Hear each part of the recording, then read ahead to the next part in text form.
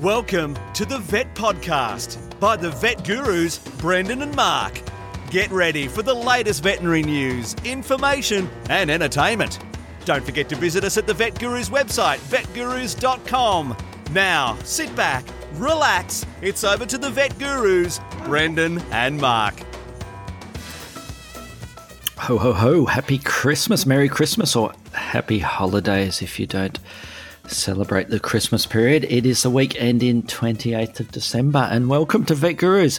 We're in a bit of a festive mood, aren't we, Mark? I'm sort of winding down here. I do have a little drink to help keep me on my toes while we do this little Christmas special, Mark. And got some good news, Mark. I sold one of the extra lenses that I ended up purchasing when I was in India. I bought the lens kit with the new body, so I put that up for sale at a very, very cheap price. So a nice lady came along to our house today and picked that up, and she was wrapped. So it helped defray some of the costs of buying the new body and lens kit that I didn't need because I hadn't had that lens already, Mark. So I hear you're rapidly running the battery down on your laptop, and you are sitting on the coast somewhere. It is, from my point of view, it's what do they call it in the trade? An OB, an outside broadcast. I am on the OB, or perhaps in your case it's a BO, Mark, not an OB, but yes. Maybe.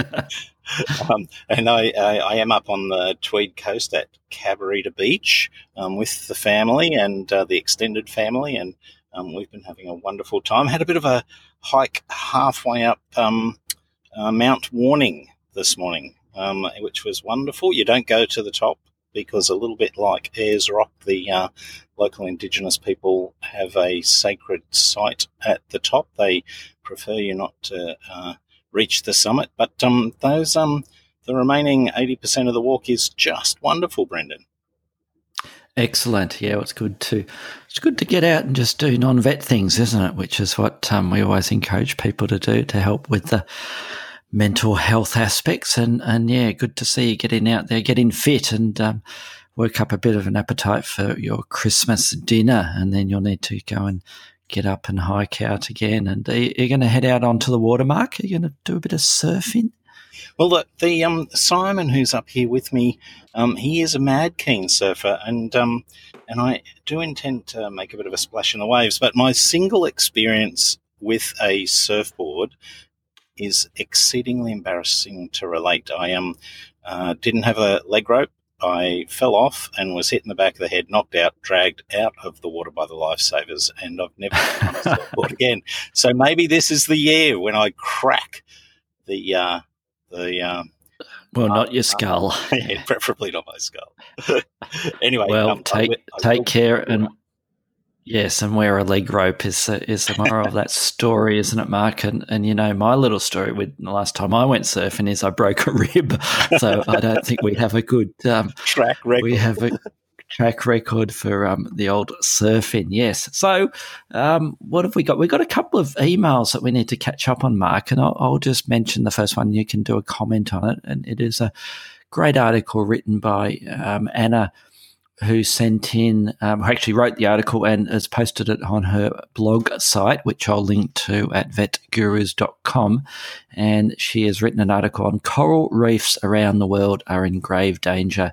Here's what's happening. And it was a bit of a summary of what's happening with the coral reef situation, which, as we know, is not fantastic. And she fired off an email to us and suggested that we might want to link to it. And I've had a bit of a poke around her little site there, her blog site there, and some quite good articles there, Mark. Did you get a chance to read this article written by Anna? I did indeed. I was, as you well know, both in real life, getting out and doing the scuba work in coral reefs all around the tropical part of the world, and even in my interest in living reef aquariums. Corals just fascinate me, and I must admit that it's, I don't want to bring a downer on this wonderful festive celebration of the family time of the year, but every time we do talk about corals, I don't know, I wonder whether we're too late. But I do admire her, at least it's good to see people doing things, trying to do things, even if it's just raising awareness. I think there are things that we do need to put in place very quickly, not least of which is action on human-induced climate change, which is probably the thing that in 50 years' time the obliteration of our coral reefs will be the most obvious of many results of climate change if we can't rein it in relatively quickly. But there are a whole bunch of other things that are worth considering. I do have a couple of questions for you, Brendan. I know one of the things that's happening is this process of selecting tough corals, or maybe even strains of corals, or temperature resistant corals. That I sort of feel like that aspect of solving the problem is I call it my technology will save us. We don't need to do anything because technology will save us, and I just worry that that might make people feel like they don't need to do anything now because the scientists are onto it, and they're going to find particular types of coral that are going to survive the apocalyptic heat waves we're going to generate. But yeah, I don't know whether that's the right way to deal with this, Brendan. Well, yeah, I agree totally. But my feelings are that I don't think the general public think that is a possibility, and it's sad if that's the case. That we'll leave it up to somebody else, and we'll leave it up to the fact that some brilliant scientist or scientists will manage to solve the problem. It's reading through Anna's article, she does mention about a couple of the potential technological advances that might help redress the situation a little bit, but they're certainly not going to reverse things. And that's the one that I found fascinating was that the little comments about the fleet of robotic jellyfish. Mark, did you read that? And it was designed to monitor coral reefs without damaging the reefs, and that was these little robots that potter around, not damaging the reefs, but sort of assessing the damage there. And quite fun, those sorts of things, but certainly not going to help with the devastation and the bleaching, etc., that's going on with them. So no, Mark. I mean, my answer to that would be I don't think so. What's going to happen? Well, my pessimistic self would say that it will continue to get to the dire situation that we expect it to, and then people will start panicking about it, like typical human situations. We're good at coping with crises when they get to that final point, and we're pathetic at dealing with it when we should be, which is a lot earlier than that, Mark. And that's my opinion on those sorts of things. So yeah, I don't have a solution, and I think a lot of them are going to disappear, unfortunately. But what's your thoughts? As in so many other times this past 12 months, our thoughts correspond. I do feel that that things are really sad, and we do, as humans in emergencies, we do pull together and cope. But unless we see it as an emergency, then we're all a little bit sometimes self-interested, or we have other agenda, or there are reasons that things don't happen until they're an emergency, and that's unfortunate. But I do have to give a shout out to Anna and give her a big pat on the back, because it's easy to do what you and I do and just sit here and moan and groan and say how bad it all is. But the more people that get information out to the general public and generally make them aware of how serious the problem is, then the more chance there is that there's motivation to do something about it. definitely. You've got to keep chipping away, don't you, Mark? And the second email that we wanted to cover is one that you replied to, or a person you replied to, and that was Nicole Cardoza, who sent a lovely email about her aspirations as a veterinarian, wasn't it, Mark? I think you replied when I was gallivanting around northern India. So do you want to take the response to this particular? You've already replied to Nicole via email. But I think it is just a useful thing to shout out to Nicole and tell her, first of all, how much we appreciate receiving these sorts of emails. I don't know what you think, Brendan, but I constantly talk to the vet students that come and do their practical rotations at our hospital about building a network, a scaffolding around their professional life. And I think, in a way, Nicole has drawn us into the scaffolding of her professional life. And I think that's a good thing. I think I've been talking to lots of students lately about the high pressure that's put on them, the higher expectations that clients have, the higher expectations that employers have, the higher responsibility they feel because of their student debt. And all these things roll into creating a greater, sense of anxiety. And without that support network, it's very easy to dwell on the negative aspects and not focus on the positive ones and get into some strife. And so I really look forward to these sorts of emails, and I enjoy responding to them. Nicole asks about her admission interviews to the University of Cambridge. She has a veterinary interview. She had a veterinary interview on the 7th of December and at the Royal Veterinary College on the 13th of December. And we obviously sent her our good luck and best wishes to. And the good thing about her email was that, she looked to me in just a few paragraphs to have ticked a lot of the boxes, doing a lot of reading in the area of veterinary ethics and the importance of ethical frameworks, reading about pathology and zoonoses and disease prevention. Like many, I'm sure, of her generation, she has aspirations to work with wildlife or in a zoo, and pleasingly, she's well aware and interested in the One Health approach to medicine, that philosophy which combines veterinary medicine with human medicine, which is a growing foundation. Many of the diseases likely to affect our human population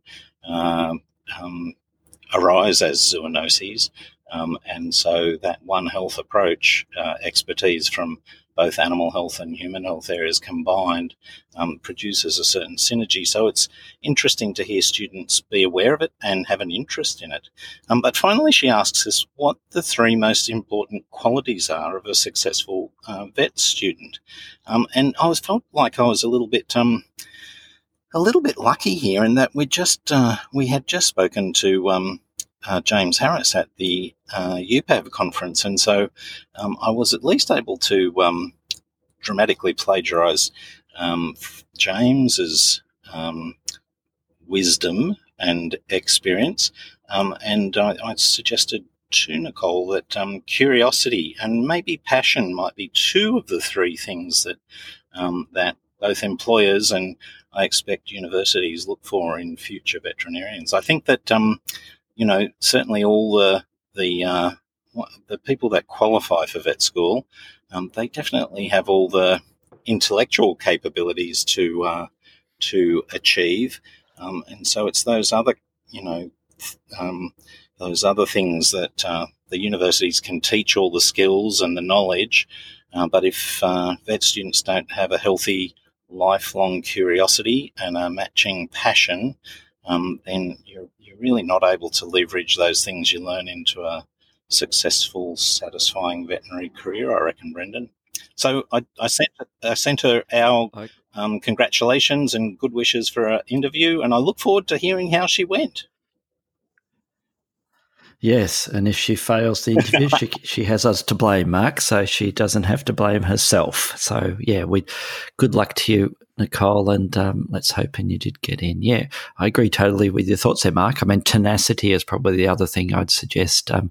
I always think about with vet students, it's a long, drawn-out process getting through the vet course, and you just need to hang in there and plug away and I was chatting to my daughter Sophie, who has just finished her schooling and heads off to university next year. And I said, first year or two at university can be quite tough. It's all those sort of dry core subjects for a science student. And I think that's the reason why so many students end up dropping out in the first year or two of university, because they enroll in a course and they think, what the hell am I doing here? And they just need to hang in there for those first year or two or three. And once they get through those core subjects and then they start to do the other subjects that they may be able to have a choice on, then they start to see that, hey, this is a career or an area that I do want to get into. So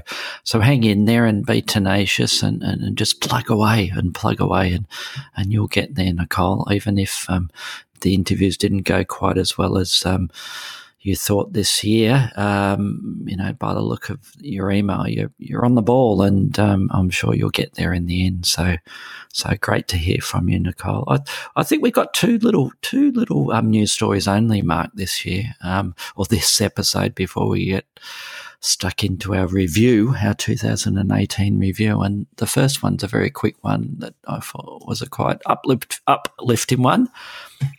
In more ways than one, and that was about a dog that dug up what it thought was a bone, and an owner of Scout, a young Labrador Retriever puppy in Washington, was digging a hole in his backyard, and he was found chewing on a bone, and his owner had a bit of a closer look. Kirk had a bit of a look at the supposed bone, and he thought it looked something a little bit different, and he took a few photos of the object and he passed them along to experts at the University of Washington Burke Museum, and their conclusion was that Scout's find was no less than the part of a tooth from a woolly mammoth estimated to be 13,000 years old. So that's one pretty old bone there, Mark. And, I no wonder he was enjoying it, because I know virtually all the dogs I've had, they do love to bury the bones to get them to fester a little bit, don't they, Mark? And then dig them up again when they're nice and ripe and have a bit of a chew. So this one's been sitting there for 13 million years? 13,000. So, 13,000 years, not 13 million years. And, it'd probably be quite tasty, I'd expect, by then. So I thought that was quite a fun story. And there's a lovely picture there of Scout and with his woolly mammoth tooth. And I'm not quite sure whether he's still letting him have a bit of a chew on it, or whether he's kept it off him and has it sitting on the mantelpiece as a bit of a souvenir there. So that's my first story, Mark. What's your first and only story? Brendan, I wanted to bring everyone's attention to the results of the Comedy Wildlife Photography Awards.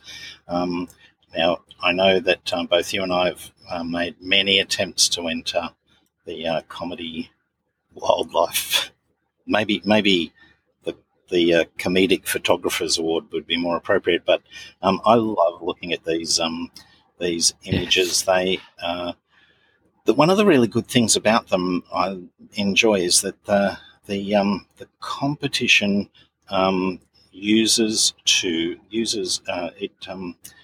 these images to bring clicks and support for a number of conservation issues, particularly the Born Free Foundation, which is an organisation in the UK which works to help maybe animals in zoos or circuses or some form of captivity return to the wild and contribute to wild populations. And so it is an eminent, the support of this competition is eminently useful for conservation.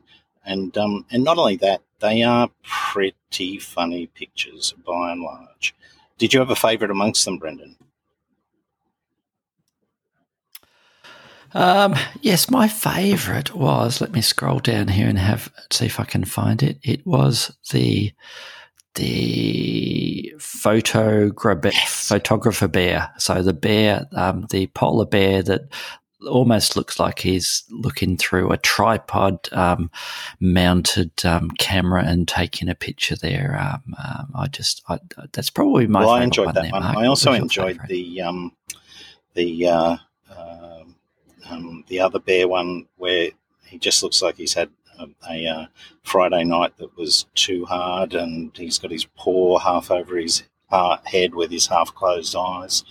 I thought the winner was pretty good, but I really love the owl poking up over there's an owl's head poking up over the edge of some terrain, and it looks yes, pretty funny. So I wanted to take note that there's a junior category to this competition, and I think this would be a universal thing, that most junior categories are going to involve some excrement of some sort, and this one was no exception. The owl in that photograph was leaving a lovely big stain on the perch that it was sitting on. So I think the junior portfolio holds true to form in involving droppings of one sort or another. Yes, some amazing photos there, and as usual, makes me feel very inadequate with my photos that I spend so many hours. But it's the thought, isn't it? It's the contemplative aspect of taking the photos there, and you can purchase these to contribute to that conservation project too. So you can buy the prints if you just go to comedywildlifephoto.com, and I think all the entrants, or certainly all the finalists there, you can buy different size prints there, and they're actually fairly affordable, those prices. So a very good cause, yes. So maybe one day, Mark, we'll have one of our photos in one of these regional competitions. We may win. That's right. We'll have to start up our own little photography competition. Yes. Okay, so the main topic is what? We don't have a main topic. This is our Christmas review, Mark, and what we often do, or we've only done it once before, haven't we? Because it's our second. But it sort of fits, Brendan, because it's the sort of thing you and I do all the time, reflecting on the foolish things we've done throughout the year. So it's only fair that we share those thoughts with our wonderful audience, that they get the full gamut of our interpretations, our reflections on the year. So I think it's a good idea. Yeah. With our wonderful listeners and our supporters, and a shout out to our Patreon supporters there, especially our rabbit, which we haven't done a shout out to for a while, and that's Sandy Hume, who's our only rabbit supporter. And what the hell is a rabbit supporter? Well, go to patreon.com vetgurus, and there's different categories of supporters, and a rabbit supporter is one who gives us $10 a month.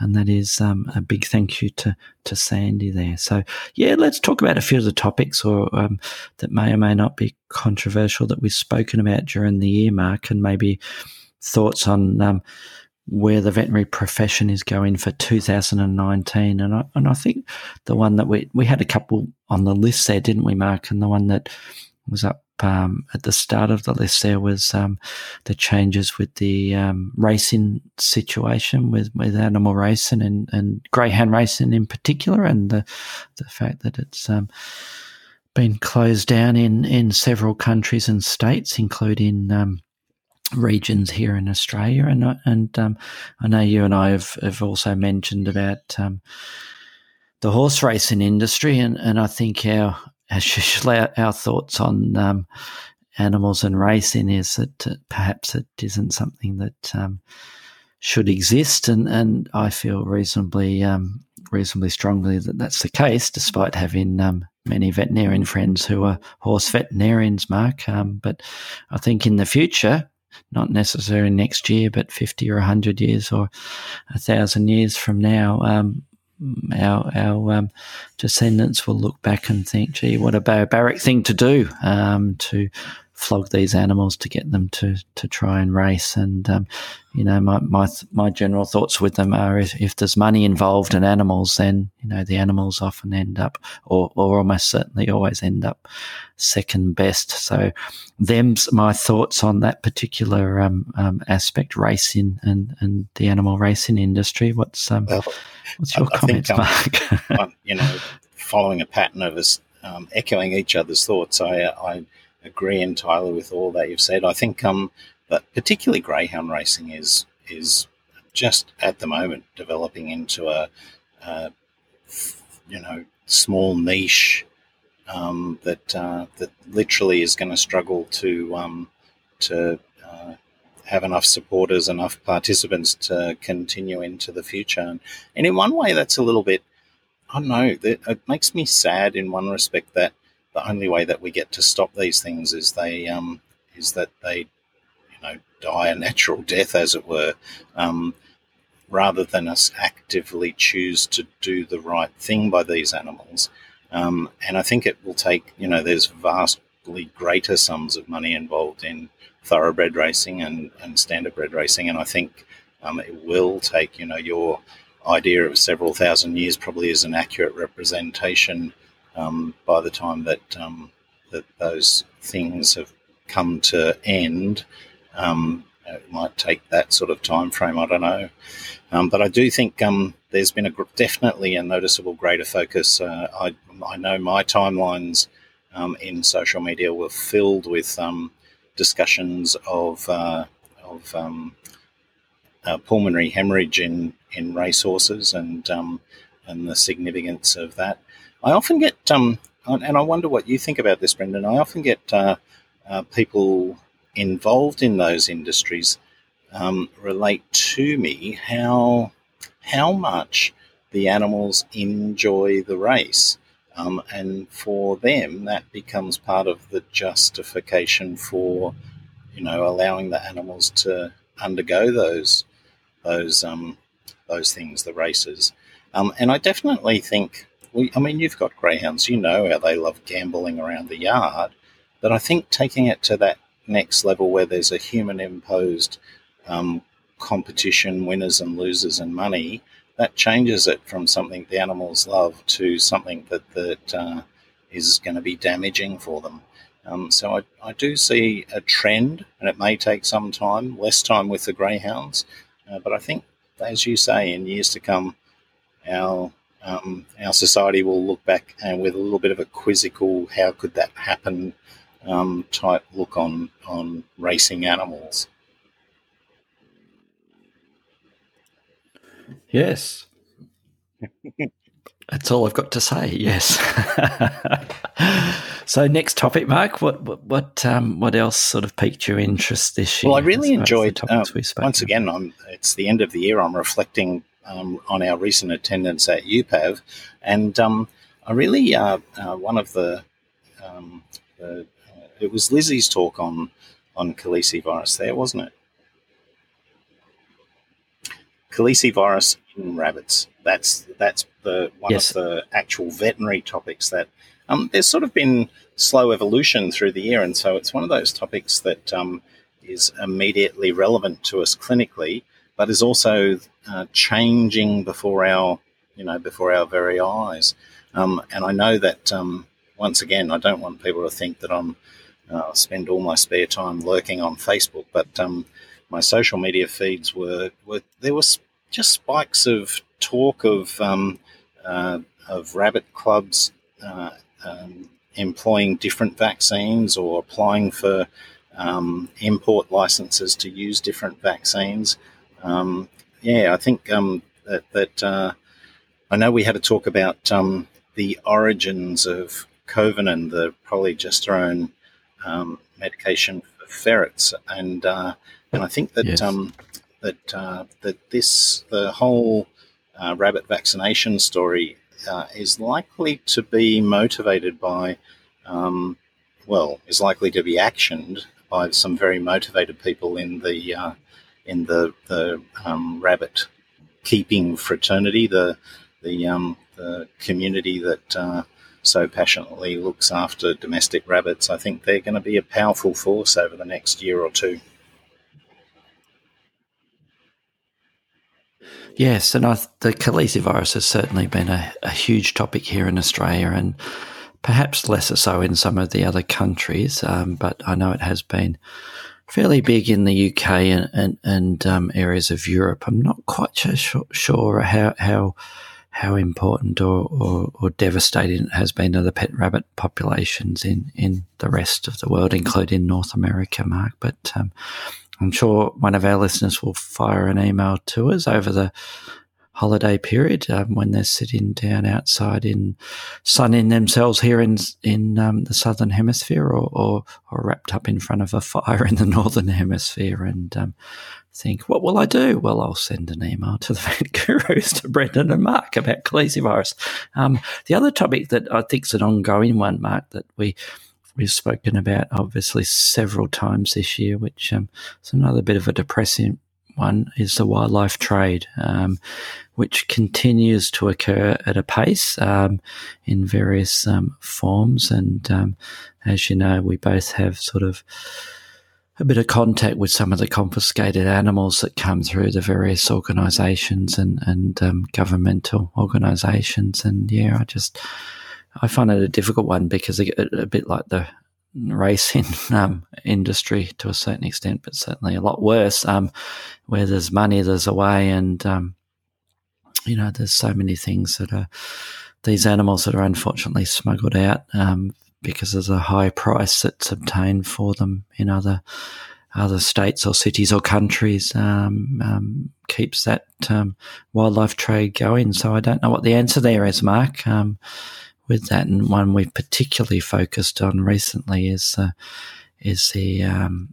ivory trade, isn't it, Mark? It has been a repeated topic that we've returned to in various articles or stories that we know of, and I do, like you said, it's depressing that avarice, essentially avarice, what humans want, overrides the welfare of the animals, and to the extent where native populations, indigenous populations, have actual pressure, or even to the point where they become endangered as a result. And it's interesting as time goes on and we learn more about these species. And particularly, the one that jumps to mind was one of the stories we did on the tarantulas. And I know in Australia the taxonomy of those species of animals are evolving so quickly that some of the species that have recently been identified occupy only an area several football fields in size, and so collection for the pet trade or significant housing development could be enough to wipe those animals out. So I'm the same as you. I don't see an immediate solution. Maybe returning to Anna's general theme of just continually trying to put it out there and make people aware, bring to mind the instances where captive care of wildlife can make a difference to conservation, and I don't know, just education and knowledge. Hopefully that will tip the balance back in favour of the survival of these animals in the wild. But I don't know, sometimes I wonder whether it's too little too late, Brendan. Yes, we're getting very depressing here, aren't we, Mark, with our topics here? So maybe is there something a little bit more upbeat? Tell me about your trips this year. I know you tend to go overseas or interstate at least once a week by my estimations there, Mark. And what was the highlight of your trip this year, or which trip did you enjoy the most? Travelling to Sulawesi in Indonesia, to the diving trip that Kate and I did in October. It was I can't sing the praises highly enough of the resort we stayed at, Wakatobi Resort on the southeastern tip of Sulawesi. We did have the excitement of an earthquake while we were over there, an underwater earthquake on the other side of Sulawesi, which was a little bit of a worry for us for a while, but much more of a worry for the people who lived much closer. And we were distressed to hear that there was much destruction and deaths, and particularly given the infrastructure in Indonesia, we had hoped that the way that they were set up to deal with the consequences of earthquakes, particularly tsunamis, that things might go a bit better. But while we were there, we had just the best time. First of all, diving. The diving there is just world class, and we got to see things that we wouldn't get to see anywhere else, and so that's always a bonus. And I got some cracking underwater photos, but also the on the island where we stayed just off the coast of Sulawesi, there's a large number of unusual birds and reptiles. So it was all in all kept me busy for the whole couple of weeks that we're there, and I look back very fondly at that time, Brendan. Yes, and I look back at that time of a bit of a panic there, where I turned on the television and saw the news of what had happened there, and then I thought, Mark is pretty close to that. And I think it was several hours before I heard back from you saying that, no, it's okay, the family's all good, and we're over the other end of the island, which was great for you, not great for the locals in the area that was devastated there. But yeah, it's you have spoken several times to me off air about how amazing it was, and I think, as far as my trips go, yeah, obviously the India trip was the one that was pretty special to a similar sort of extent, in that it was India's a fascinating place and still a third world country, but the people are absolutely beautiful, from the people in abject poverty to the mega rich, and we did see those two extremes over there, and everybody was just wonderful that we saw and dealt with and managed to experience in our short period of time that we were there. And it just puts things in perspective, doesn't it, when you see some of these countries, and you just realise how lucky we are in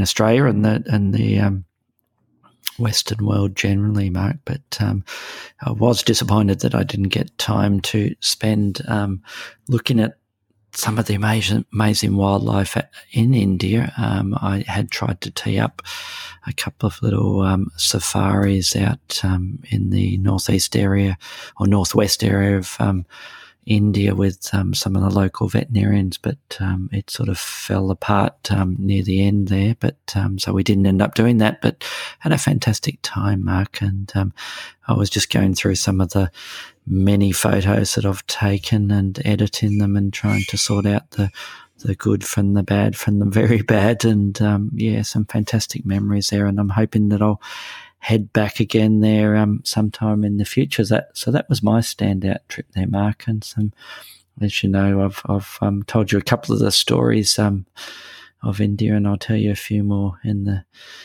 the weeks and months to come to bore you even further, Mark. So yeah, I think we're lucky that we managed to get this, and I think part of it is that, with our background with the veterinary industry, we've got a different perspective on things, don't we? And I think that's one of the beauties of being in the veterinary industry. You get to appreciate wildlife and nature that little bit more in depth that perhaps people from other professions or industries don't go a get little bit further Mark. than that, Brendan. I think our profession, particularly the association with agriculture and animal husbandry, I think that you have a keener appreciation of those aspects of society in those countries that we visit. And yeah, I do think our profession gives us a particular window, both on the wild things, but also on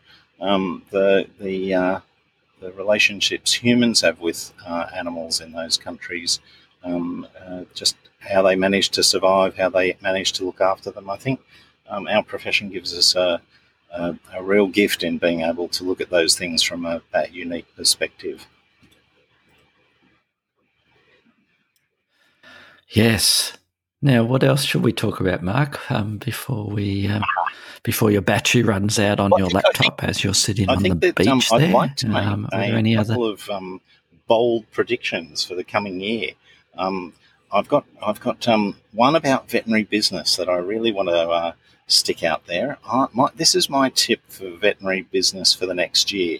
I reckon that the part of our veterinary business that has to do with supply of medication is going to fall away precipitously. I think veterinary practices are going to need to prepare for online pharmacies to take over the bulk of that work, and that's going to be a centre, a profit centre, if you like, that's going to be lost to veterinary practices in Australia. A significant portion of that is going to be lost. I think in businesses like yours and mine, Brendan, I think because we have unique needs with respect to our unusual patients, we're still going to have to keep a reasonable pharmacy on hand to look after those animals. But I think your average veterinary practice will find that clients are actually looking online and not taking the drugs. They're asking for prescriptions and getting those medications supplied elsewhere. And I think we're lucky in the area that we deal with, in that much of the veterinary information we provide is exactly that. We provide information, and rather than providing medications. And I'm sure you're the same, in that a large percentage of the animals that I see and the clients that I see, especially new clients, that we're just providing a half an hour consultation where we're providing just information, and that's it.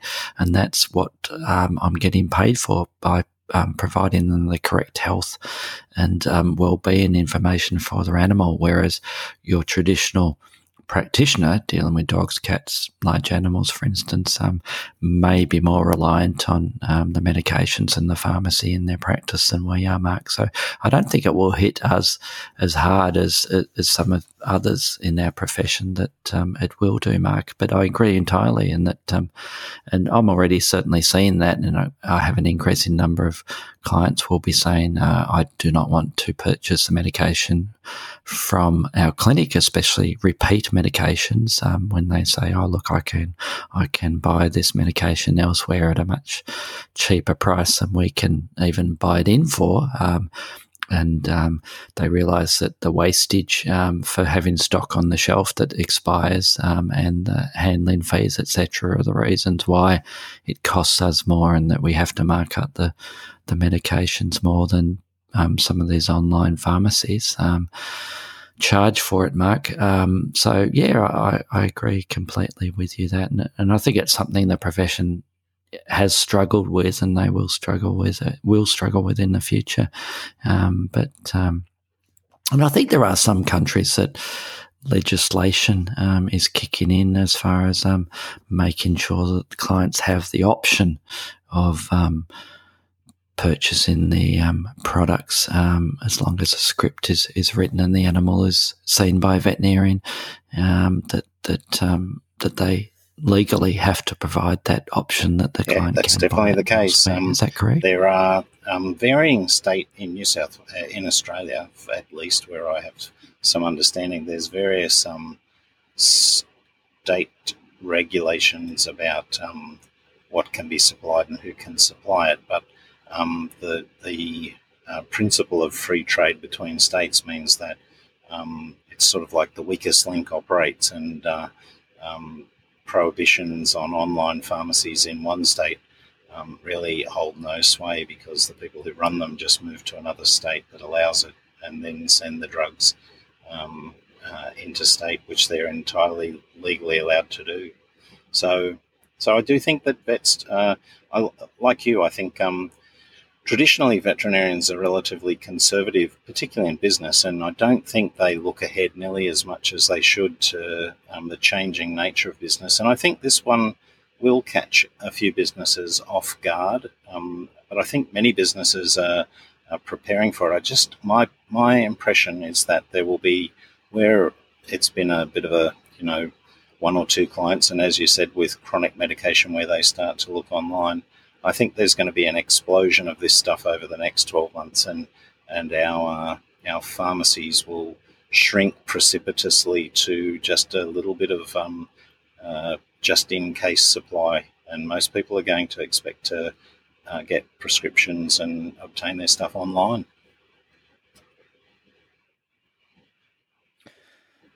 Yes, good prediction, and we will chat about it again next year, and I'm sure we will be saying that you were correct there, Mark. The prediction I have is the ongoing emphasis, an increased emphasis on mental health in the profession, Mark, and we are both passionate about ensuring we look after each other and look after all our colleagues within the profession, the veterinarians, veterinary technicians and nurses. And the good news is I think we've seen an obvious increase in the support structures that have been put in place, and even the soft options like the mentor schemes and the AVA graduate scheme that both you and I are involved with helping new graduates and just mentoring new graduates as they transition from university into practice, to more detailed mental health sort of care and aspects with dealing with difficulties with practice and the stresses. It's been good in that people are becoming more and more aware of it, and I expect that there'll be a much increased formal process that continues to evolve in 2019, or at least I hope so. Mike. I think that's a prediction that's easy to back up, Brendan, and I have some knowledge through my work with the AVBC, where they're looking at ways of integrating what the students have to go through with what happens to them once they become registered veterinarians, once they graduate. And that coordination, I think, is an important step. That step from university to practice is such a huge one, and without that coordination, it is a little bit more difficult. So I'm really pleased to be involved with that research that the AVBC is undertaking over the next 12 months to look into that particular area. So as you say, I think there's you and I have genuine reasons to be really passionate about it, and we do our best to, in our areas, to be as supportive of our colleagues and look after each other for that matter. But I think in general it's a much more ever-present thought when it comes to occupational issues in our profession, and I think there's more resources, as you said, soft options, hard options. There are many more things that are available and being done. And I think that's just we're going to see that blossom. There's going to be much more thought put into things, and I look forward to being, part of a profession that looks after itself. As it should, Mark. And looking back at what was available when we graduated, it was nothing. Wasn't really. I mean, there was nothing there, and which was sad, and that's why it's great to see things changing, Mark, in that sphere. Any other thoughts for 2019 apart from saying thank you to all our listeners and our new subscribers. And we love our listeners. Well, I do have one very last much prediction, Brendan, and it harkens back to just what you were saying then, that we have enjoyed the company of our correspondents and our listeners.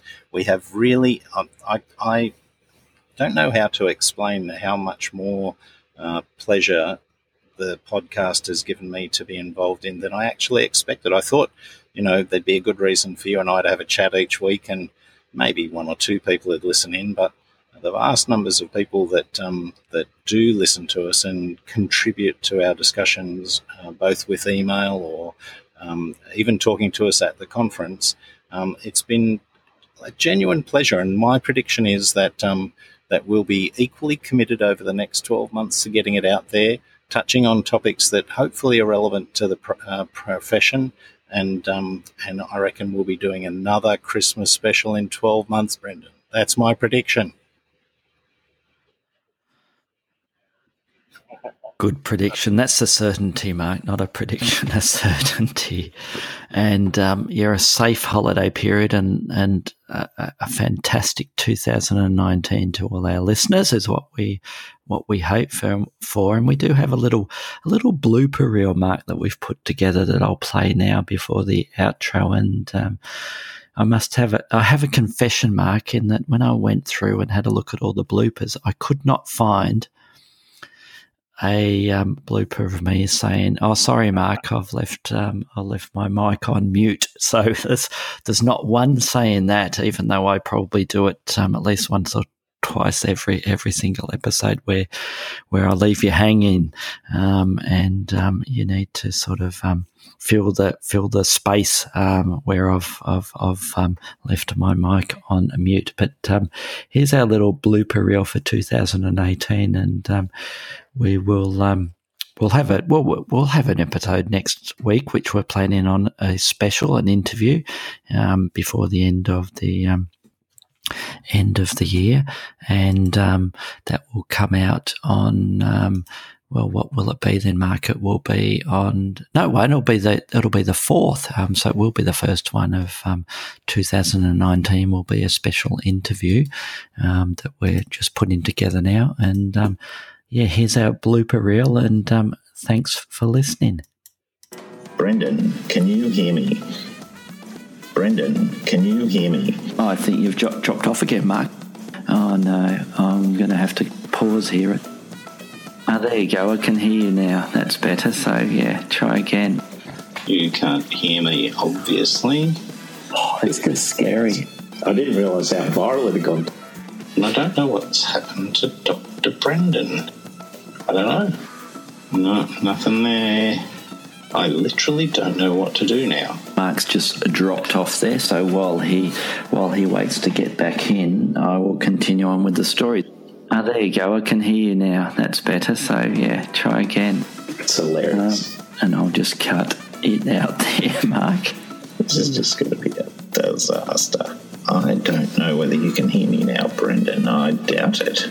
The power of the millennial, hey? That's it. I think you've dropped off again, Mark. That was quite funny.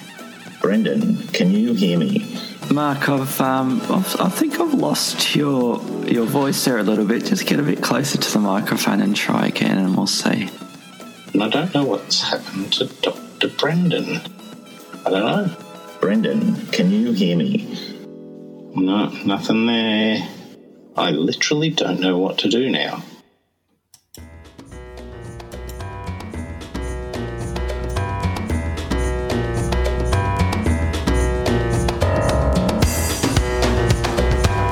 Thanks for listening to the Vet Podcast by the Vet Gurus. Don't forget to visit us at the website vetgurus.com, where you can subscribe, view show notes, listen to previous episodes and more. You can contact us via email at vetgurus@gmail.com to ask a question or just say hi. Thanks again, and see you next time.